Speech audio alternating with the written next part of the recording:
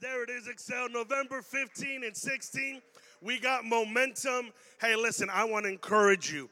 Please sign up quickly. Here's the deal. This has been happening since the dawn of time. We do an event, and everyone's like, yeah, I want to go. I say, oh, you should sign up. Yeah, I'm going to sign up. The day before we leave, the entire youth group decides to sign up. Haley dies a little bit on the inside because you guys drive her nuts with having to handle all this registration at one time. And so I honestly want you to listen, if you know this is something you want to do, you know you want to go, forms are available, registration is open, we take cash, credit, whatever you need, we're going to have it. We want to make sure that we provide this for you.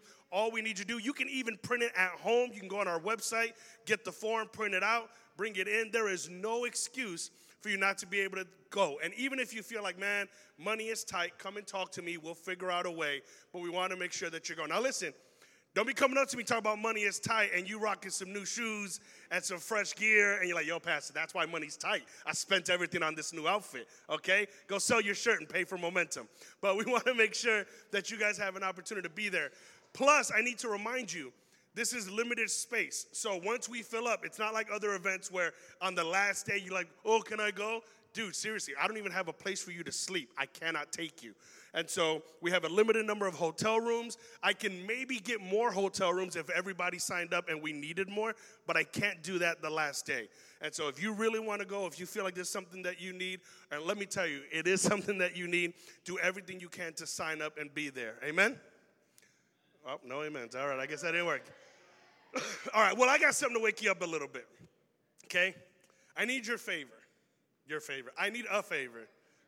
I'm going to ask you guys, I know you just sat down. I'm going to ask you to stand up for a minute. In this room, I have lost a penny.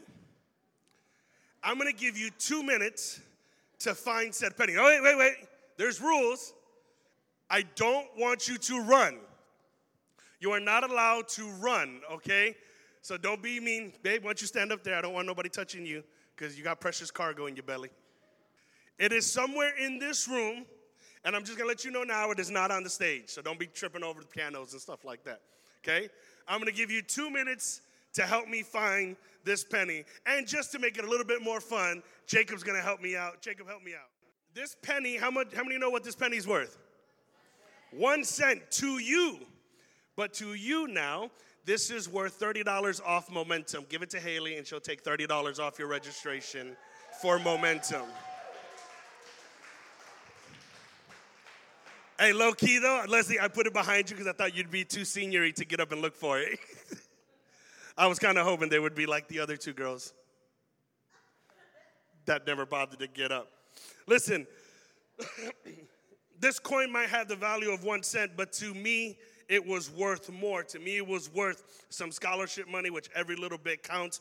And the reason I wanted to do that is because I want to set up the second part of this series that we've been going into, I've affectionately called Lost and Found. Last week, we talked about the lost what? Sheep. Last week, we talked about the lost sheep. Okay, thank you. Appreciate you, Joshie. Tonight, we're going to talk about the lost coin. Say coin. Say coin. Tonight, we're going to talk about the lost coin. So if you have your Bibles, open up to Luke chapter 15. And it's just a few verses, verse 8 through 10. Now, I'm sick, so you're going to hear a lot of coughing.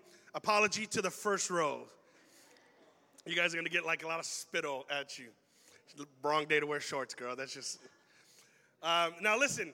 Let me give you context again, right? We talked about this last week, but just in case you weren't here, the reason this parable, this story is being told, Jesus was confronted by the Pharisees, these religious leaders who didn't like the fact that he hung out with unbelievers, with sinners, with people that they thought you should not associate with. So Jesus gives them a parable to help them understand why he has to associate with these people. And so last week we talked about the parable of the lost sheep. How if a shepherd has 100 sheep and he loses one, won't he leave the 99 and go after the one? Then we pick up and he jumps right into this next parable. You know, sometimes when you don't get the first analogy, you got to give a second analogy. So this is what he says. Or suppose a woman has 10 silver coins and loses one. Won't she light a lamp, sweep the entire house, and search carefully until she finds it? And when she finds it, she will call in her friends and neighbors and say, "Rejoice with me, because I have found my lost coin." In the same way, there is joy in the presence of God's angels when even one sinner repents. Let's pray real quick. Heavenly Father, I just ask right now, God, that you would make our mind alert. God, I pray that my voice would shrink and that yours would become greater. Father, I pray that we would not just be hearers of your word, but we would be doers of your word, that we would be inspired to carry out exactly what you've called us to do. So, Father, I pray that your word would come to life tonight, God. I pray that it would penetrate the hearts of all of us, God. I pray that we would focus and pay attention, not for our own sake, but for the sake of those who need to hear this. We pray this all in Jesus' name. Amen. Now, listen, let me give you a little context, because if you read this story, you think it's a coin. What's the big deal? And when you study a little bit on this story, you find out that that coin doesn't really have a lot of value. As a matter of fact, it's probably just a little bit over the value of the penny that you guys found. This coin in and of itself is not very valuable. So why would this woman turn her house upside down to look for it? Why would she call her neighbors and her friends over to celebrate a coin? Well, to understand that, you got to go back and understand this first century Jewish culture. Everything within culture makes a little bit more sense, right? Some people down the line are going to be like, why did they spend $200 on a pair of shoes for a guy who didn't even play in the NBA anymore, right? You guys are still spending mad money on Jordans, and you never saw him play. But people still, why? Because of the name. Like, why are people paying so much money for something that says Supreme? Like, why would you spend that on a straw? Oh, because it had the name. But 200 years from now, nobody's going to get why you did that, because context matters, right? What's going on in that culture at that time makes a difference. Well, let me give you the culture of first century Jewish women. Back in the day, in this culture, they used to do their hair real crazy like people do their hair now. Like, y'all want to think, you ever seen those movies or shows where they have these weave contests, where they have like a helicopter and they weave, and they got like a big bumble? You ever seen that before, where like it's all unbelievable and they got these crazy weaves that they do? Well, back in first century Jewish culture, women would take like beeswax and other things to try to put their hair up and design and they would have like massive structures, right? They would do like some crazy stuff. So don't act like the West Side invented it. This is something they were doing back in their day too. And so they would do all these kind of hairstyles and hairdos and all these different things. Now, one of the things in particular, a woman's hair was very valuable, it was very important. It was a sense of sensuality. It was a sense of allure. And a woman always had her hair up. Okay? The only time a woman would put her hair down is on her wedding night or when she was intimate with her husband. He was the only one that she would lay her hair down for. Otherwise, her hair would be up. And one of the things that she had that was special, she would have this almost like a little chain necklace with coins attached to them. Okay? These coins, 10 of them, represented purity to her. So when she would put her hair up and she would have these coins, very similar to how when you go to a wedding now, if a woman wears a veil, it signifies her purity. And when she pulls the veil back, it means that she is giving herself now to this man.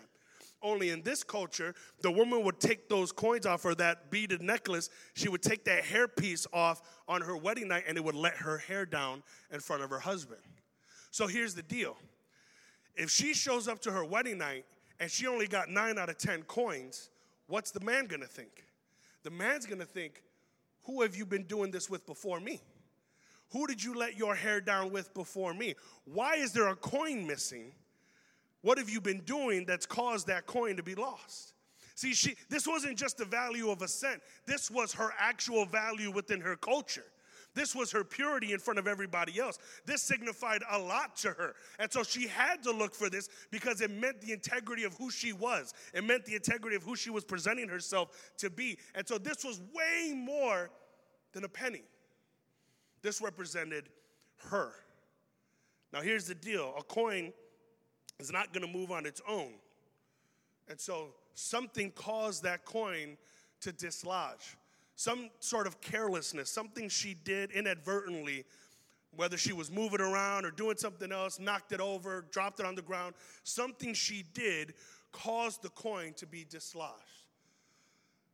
In the context of what we're talking about, this coin represents people that are lost, Just like the shepherd with the sheep. The only difference is that sheep, it wandered off on its own. This coin was lost as a result of somebody else. See, there are people who are lost maybe because no one ever talked to them about Jesus. They never grew up in a Christian home. They never had that opportunity to hear about God. Maybe they grew up in an atheist home. Maybe they grew up in a Muslim home. Maybe they grew up in a different section or different culture. Something that's not their fault caused them to be lost.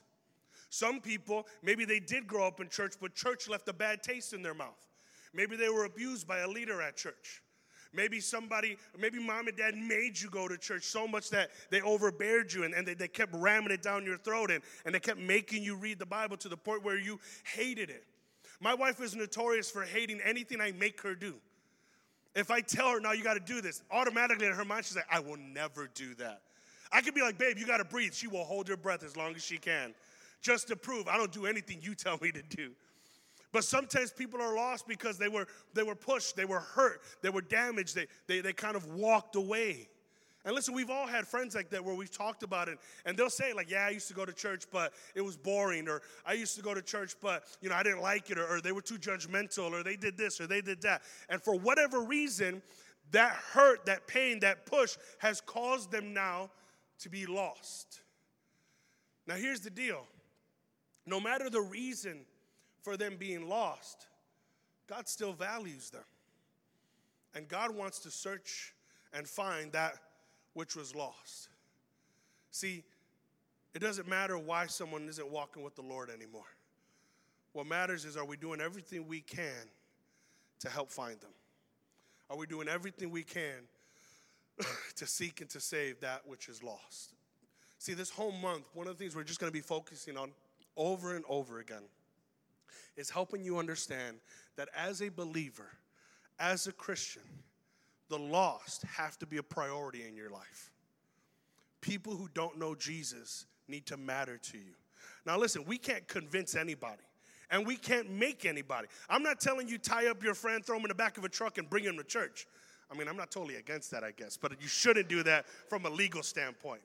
Okay? I'm not saying that's what we need to do. People can say no, but every human being has at least the right to say no.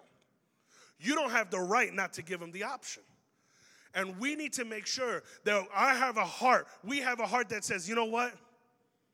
I need to reach this person.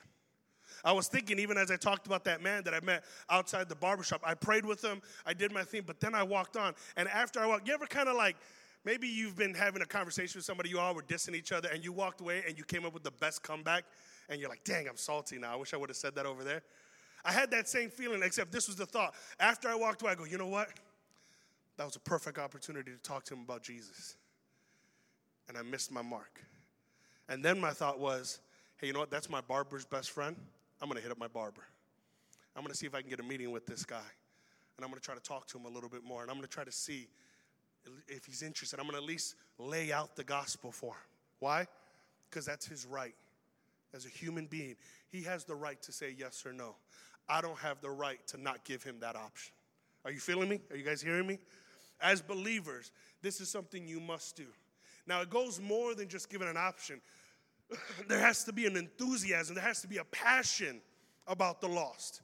And so if you look at this story, this woman does 3 things that demonstrates her heart for that lost coin.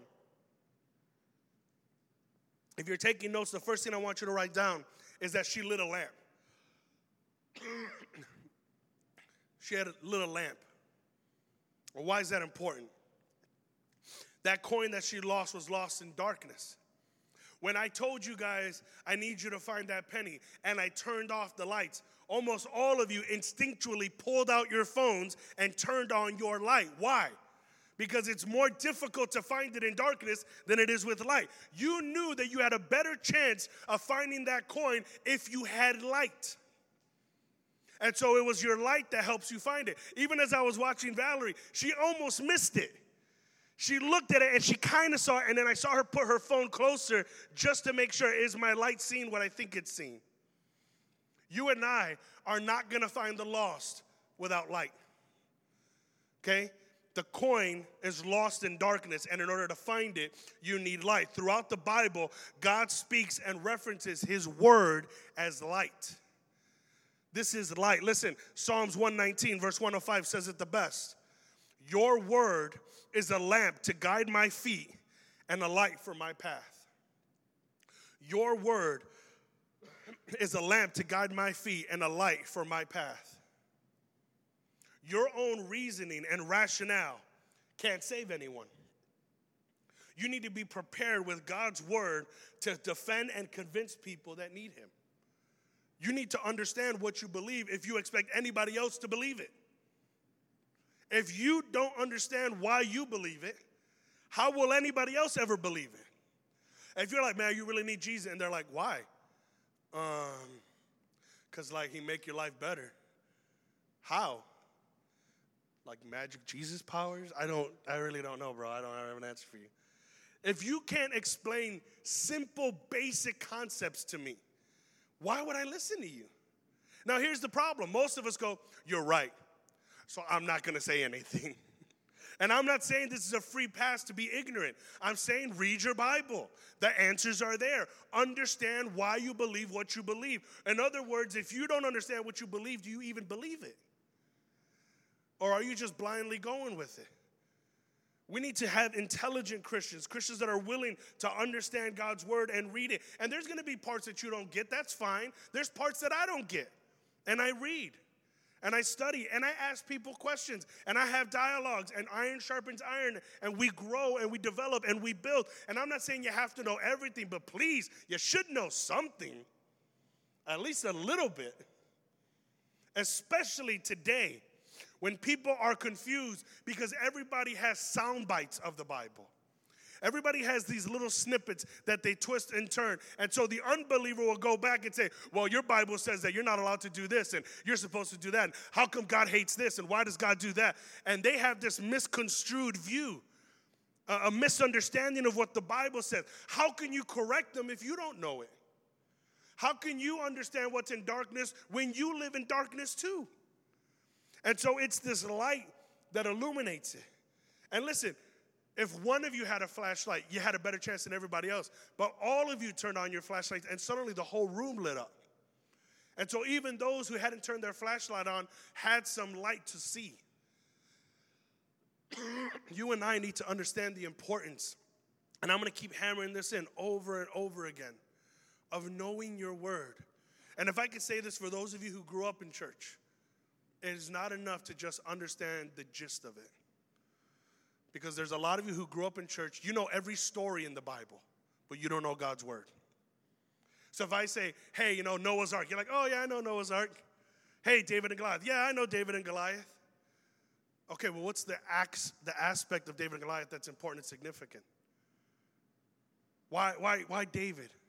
What did Goliath signify in the Bible? Why didn't David use Saul's armor? Like, give me the bits, the real meat behind it, and stop basing your Christian life off of the Sunday school lesson you got 20 years ago. Some of you need to know more than just the stories, because it's not enough. And I'm telling you from someone with experience, for me growing up in church, I thought, you know what? I know the gist of the whole Bible. I've at least in my life read all of it at least once. So if you tell me something long enough, I'm like, oh yeah, I remember that. But to say I knew God's word, I didn't.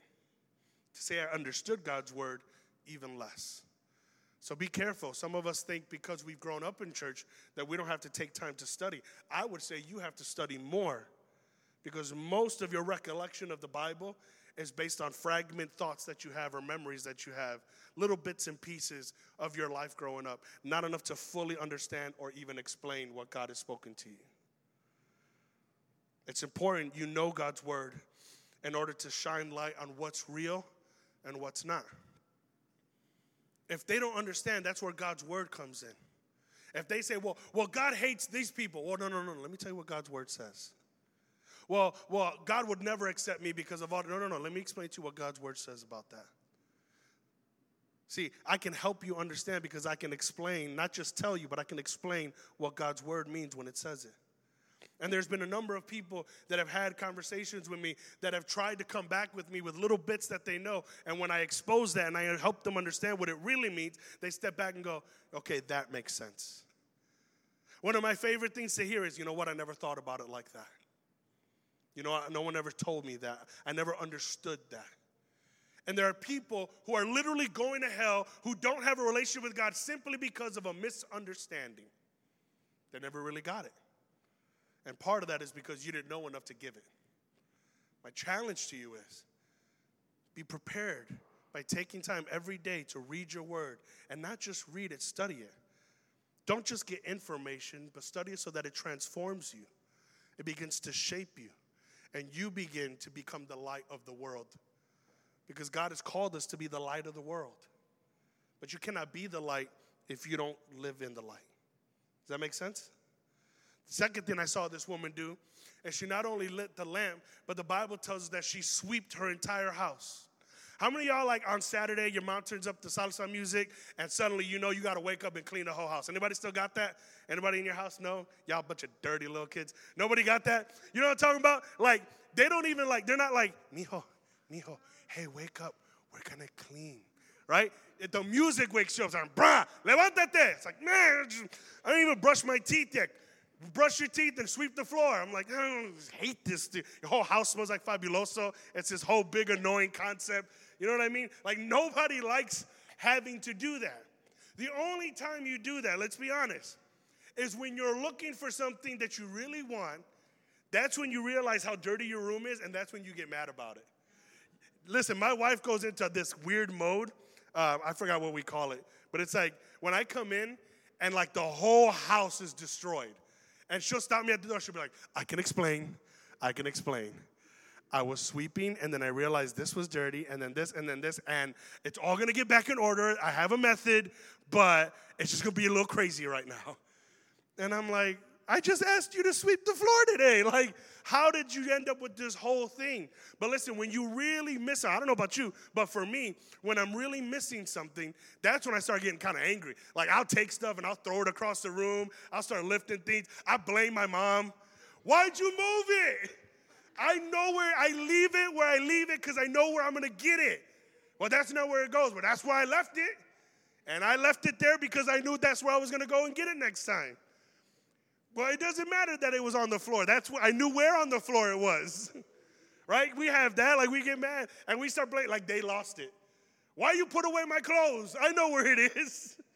And so we get into these arguments and we get into these situations. But listen, the coin, it probably fell in an area that's not seen. And we all know it's those areas that are not seen that are sometimes the dirtiest. Because when we clean the house, we only clean what people are going to see. Right? Because, you know, your room ends up being the place where they just throw all the extra stuff that they don't want people to see. Like all the coats, all the family coats get thrown in your room. Like your bed is just covered with a pile of coats. And no Hispanic ever had a coat rack in their house. We just throw it all on the bed. Oh, you need your coat? Mijo, go get his coat. It's on the bed. And it's like a pile of 90 coats in the bedroom. Right? We just, like, I'll come in, my wife cleaned up. I'm like, oh, man, the house looks nice. She's like, don't go into that room, though. That's where I threw everything. I'm like, dang, okay.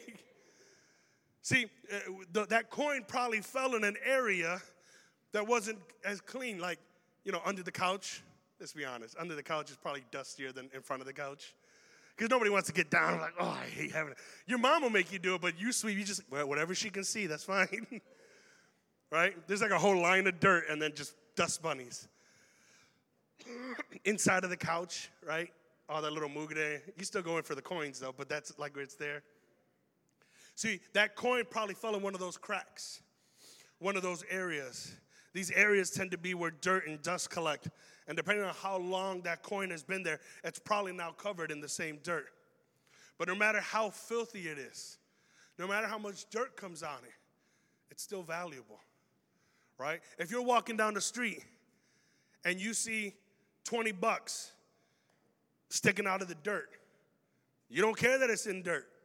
Some of y'all are pulling out of dog poop. Y'all are nasty. You're like, $20, y'all, just wash it off.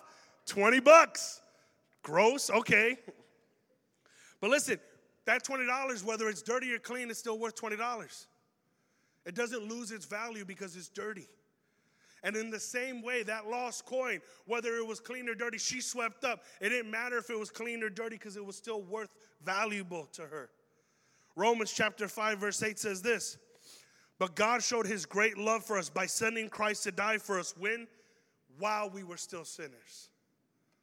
See, God didn't wait for you to get clean. God didn't wait for you to look nice. God didn't wait for you to get your act together. God didn't wait for you to dress a certain way. God didn't wait for you to be perfect to save you. He saw you worthy of being saved when you were at your absolute worst.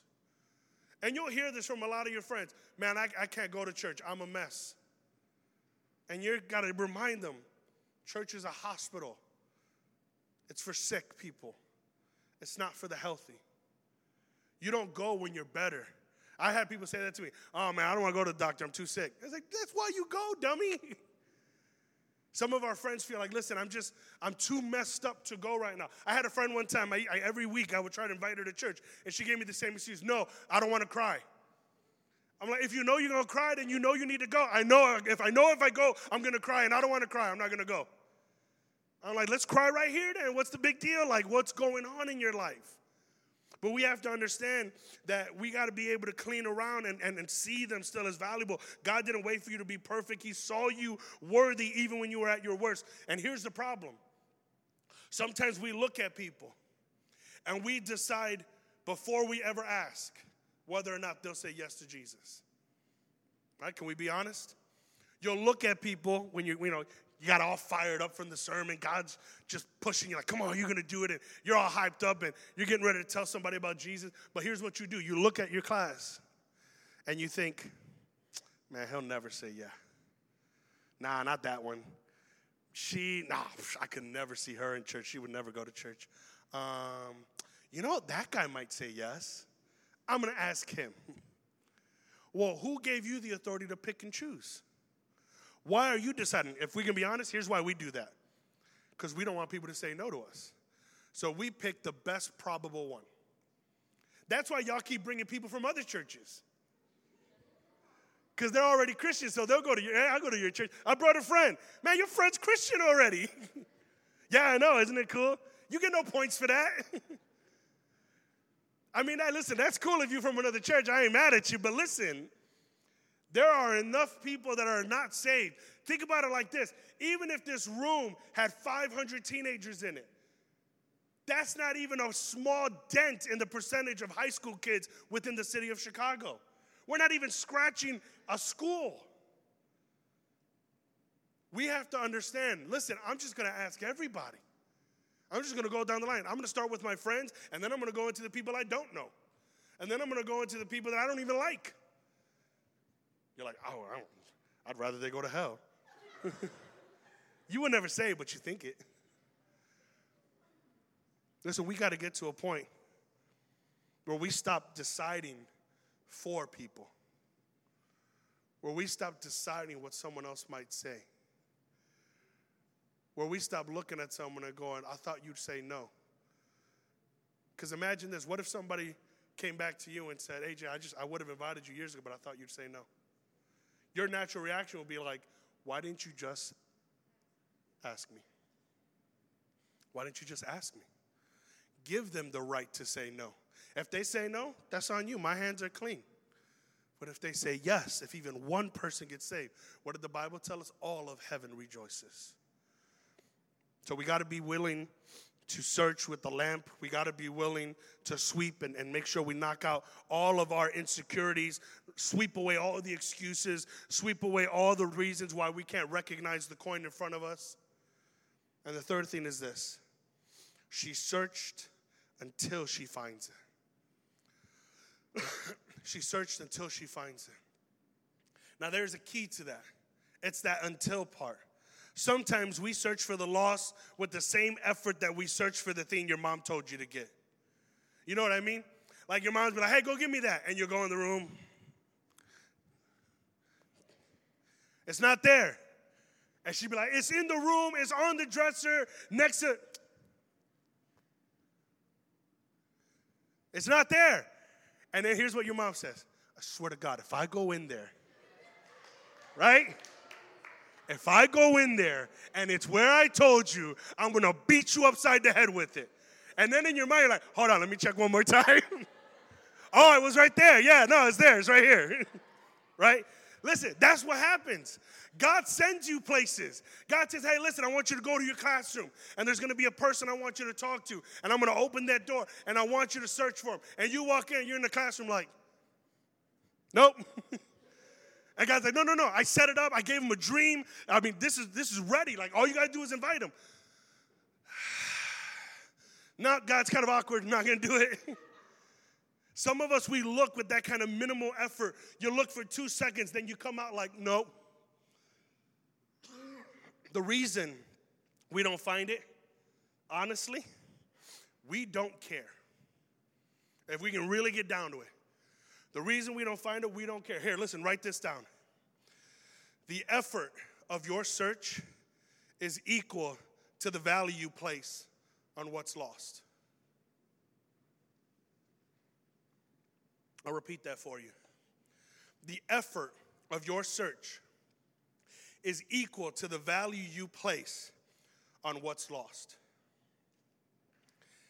If it's not worth anything to you, you don't look for it. Plain and simple. If it's not worth anything to you, you don't look for it. You lose a hair clip, no big deal. You lose your cell phone, big deal. It's based on the value you put on it, right? You lose your cell phone, here's what you do. Shh, shh, everybody, shut up, shh. Call my phone. Call my phone. You have a ringtone on? No, I always have it on silent. Call my phone. Shh. And then you put on that supersonic ear thing where you're like, I don't know why you have to open your mouth when you want to listen carefully. You know what I mean? You're like, and then you hear the buzz. You're like, shh, I think it's behind the couch. And you go crazy. Why? I'm not leaving without my phone. Why? Because you put a value on that. It's worth more than even what you paid for it. There's value for it, and so there's effort made in looking for it. Well, how valuable is a soul to you? How valuable are the people that you call friends? Luke chapter 19, verse 9 through 10 says, Jesus responded, salvation has come to this home today, for this man has shown himself to be a true son of Abraham. For the Son of Man came to seek and to save those who were lost. Let me repeat that, understanding Jesus' mission. For the Son of Man came to seek and to save those who are lost. Christ's mission on earth is the same mission he left us with, to seek and to save those who are lost. Now, we may not be able to do the saving, but we are equipped to do the seeking. Yesterday was the anniversary of 9/11, and I was talking to some friends of mine, and we were thinking, how crazy is it that pretty much everyone in this room, with the exception of a handful, were born after that event. How many were born after 9/11? Raise your hand high, just so I can see. Everybody here. You were born after 9/11. How many were too young to even remember 9/11? You were under 5 or 6. See, for people like Pastor Jason and I, we knew where we were. We knew what was going down. I'm not sure where he was, but for me, I was walking the hallways at school. I was at Lane at the time. I was a sophomore. I'm walking the hall. A friend of mine runs up to me, freaked out, looks me dead in the eye, and says, Joey, we're under attack. I'm like, what? He goes, the United States, we're under attack right now. And I freak out, like for a second, because I'm like, dude, I'm just old enough to where I could possibly be drafted. Like if we go to war, like this isn't a joke for me. Like I'm an able-bodied teenage man. Like I might have to go and fight a war. And we knew all the rumblings and stuff that were going on. So I remember I went into a Spanish class that had a TV, and I saw the second plane hit the tower. Now, for those of you who don't know what happened on 9/11, on that day, terrorists flew 2 planes into the Twin Towers in New York. Over 3,000 people lost their lives. As a matter of fact, I was watching a documentary yesterday, and they were talking about the noise, and they said one of the most horrible noises that they couldn't get out of their heads was the constant thud. They kept hearing this. And it said every time they heard that thud, they knew it was another person who had jumped out of the building because their whole office was on fire, and that was the best bet they had, either stay in the fire or jump out the building. And that thud was their body splatting on the floor. 3,000 people died in that one moment on live television as we were all watching. It was the worst attack on U.S. soil since Pearl Harbor. And in this tragedy, there was a lot of stories that came out. Matter of fact, one of the cool ones, there was a Bible that got burned into a rock, and the words on the scripture were still open, and it was open to Revelation. And the scripture that said there, basically paraphrasing it, said, "Do not take revenge." I mean, it was crazy what God was doing in the midst of all this. But in particular, there was two men. There was all these firefighters and police officers and just different personnel that were going up into the building when everybody was running out. And two transit officers ended up being trapped when the buildings fell. They were trapped under 10 feet of rubble. They were hurt, they were lost, and they were running out of time. The crazy part is they had this kind of opening where they could see right above the 10 feet of rubble. They could see the people walking over them all day, but nobody could hear them. With all the construction, all the rescuers, everybody trying to move things, they would yell, nobody can hear them. Could you imagine that? Could you imagine being trapped under 10 feet of rubble, surrounded with dead bodies, the smell and the stench of death all in the room? You're hurt, you can't leave. And your hope, your salvation is literally walking over your head, and they can't hear you. There's this maddening effect that must have been going on in their mindset. And yet, while all this was happening, there was a retired Marine by the name of Dave Carnes. Now, Dave Carnes was in Philly. And Dave Carnes goes to his pastor the next day.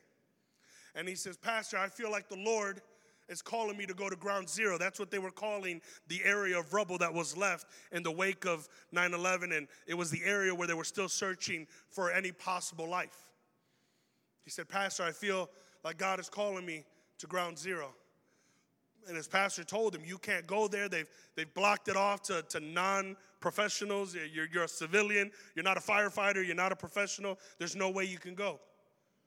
But he felt like God had him on a mission. Worship team, if you can help me out. The story goes that he ended up dressing in his full military gear. And he went to New York, even though his pastor told him he shouldn't, and even though the people there were going to try to stop him. And when he got there, sure enough, it was late at night, and they stopped him right before Ground Zero. They said, "Listen, no unauthorized personnel, you can't go in there." And obviously there's a danger if something were to happen to him. But David Carnes knew that he was on a mission. So what did he do? He snuck in.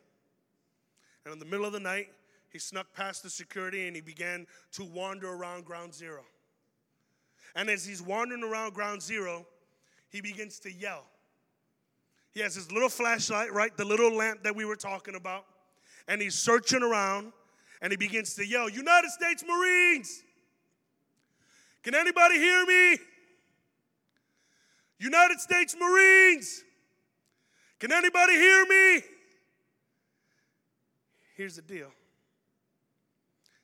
There are people, friends of yours, strangers, but people in your school right now, trapped under 10 feet of sin, trapped under 10 feet of pain, trapped under 10 feet of abuse, 10 feet of neglect, 10 feet of suicidal thoughts, 10 feet of mental health issues, 10 feet of anger, trapped. And every day you walk right past them. And their hope is literally walking past. You carry the hope of the world in you. You are literally walking past them every day. And they are reaching out to you, but they can't say anything, or maybe you can't hear them. What would happen if, as you began to walk your schools, with your life and maybe even your voice, you began to yell out, "I'm a Christian. Can anybody hear me? I'm a Christian. Can anybody hear me?" "Oh, Pastor, that sounds corny." You know what doesn't? Dying and going to hell. That doesn't sound corny at all to me. Maybe you stop worrying about how corny you looked and start worrying about the impact you can make. And start understanding that you have been given a mission. See, David Carnes didn't care that people said no. He didn't care that they were going to stop him at the door. He had a mission, and he began to cry out. And his cries were heard by the two transit officers. And they began to bang on a pipe. And because it was just David wandering the rubble, he heard the pipe. You know, just like we hear the cell phone. And he began to walk over. And the story goes that he put his flashlight right down that hole where he heard the pipe. And he said, I see you. Man, what wouldn't your friends give for you to see them? See, we know what they're going through, right? We've heard about our suicidal friend. We've heard about that girl that just got her heart broken. We heard about that young man who's insecure and nobody likes. We heard all the rumors. But do you hear their heart calling out to God? Do you hear their need for a Savior? Eventually, those two men heard David Carnes. And when he pointed his flashlight, he saw them and he got up to go get help. And the story says that they freaked out because they thought, you're going to leave us like everybody else. And they said, no, don't leave, don't leave. And David reassured them. He looked right back down on them and he says, don't worry, you're my mission. See, when people become your mission, you don't quit. You don't give up. You don't walk away. You don't get insecure. You don't get scared. You're not worried about what people think or what people say. You just understand God has given me a mission, and it's my responsibility to fulfill that mission, whatever it takes and however I look. Why don't you stand to your feet as we get ready to close? I'm going to ask you right where you're at. Would you just close your eyes for a moment? No looking around, no talking. Don't mess with anybody right now. Just give me a couple minutes and then you guys can go back to having fun. Because here's the reality. I don't think we got to go all the way to your school tonight to find somebody trapped under 10 feet of pain. Because I wonder, maybe there's somebody here tonight. I mean, you play it cool. You act like everything's good. Your friends next to you think you're totally fine. But you know what the truth is. You know how hard it is for you at night. When all the noise stops and your mind begins to go again and those thoughts begin to creep up. You know what it's like when you begin to cry lonely by yourself because there's something there that's missing. And I'm not telling you to fill it with religion. I'm not telling you that you got to jump through hoops and do all this other thing. I'm saying this. You are hurting and lost. But there has been someone from the beginning of time that's been searching for you. And as we were talking, there was something that kept tapping at your heart. The same way those men kept tapping on that pipe. There's something that kept knocking on your heart saying, hey, man, that's you. He's talking about you. Your friend didn't bring here by accident. You are not here by accident. So with every head bowed, every eye closed, before I pray for the church, and I will pray for us in the mission God has given us. Sir, ma'am, if you're in this place and you are stuck under 10 feet of hurt, 10 feet of pain, 10 feet of abuse, 10 feet of whatever, and you've been looking for hope, you've been looking for something more, there's an emptiness in your heart that I'm telling you Jesus Christ can fill. Would you trust me enough to lift up your hand and tell me, Pastor, that's me. I need Jesus in my life. Don't worry about anybody else around you. This isn't about anybody else. You're the one that has to live your life. So with every head bowed, every eye closed, no one looking around, if that's you, would you just signal me by lifting up your hand and I will pray for you? Thank you, sweetheart. Is there anyone else? Thank you, sweetie. Thank you. Thank you, girls. Anyone else who says, that's me, Pastor, I need that. Sam, if you can help me out. Thank you, gentlemen. Church, why don't you all repeat after me? And Those of you who raise your hand in a moment, I want you to find a leader. There's going to be a leader that's going to come alongside you, and they're going to walk you through the rest of this. But all together, can we just say this prayer? The Bible says that if you believe in your heart and confess with your mouth that Christ is Lord, then you are saved.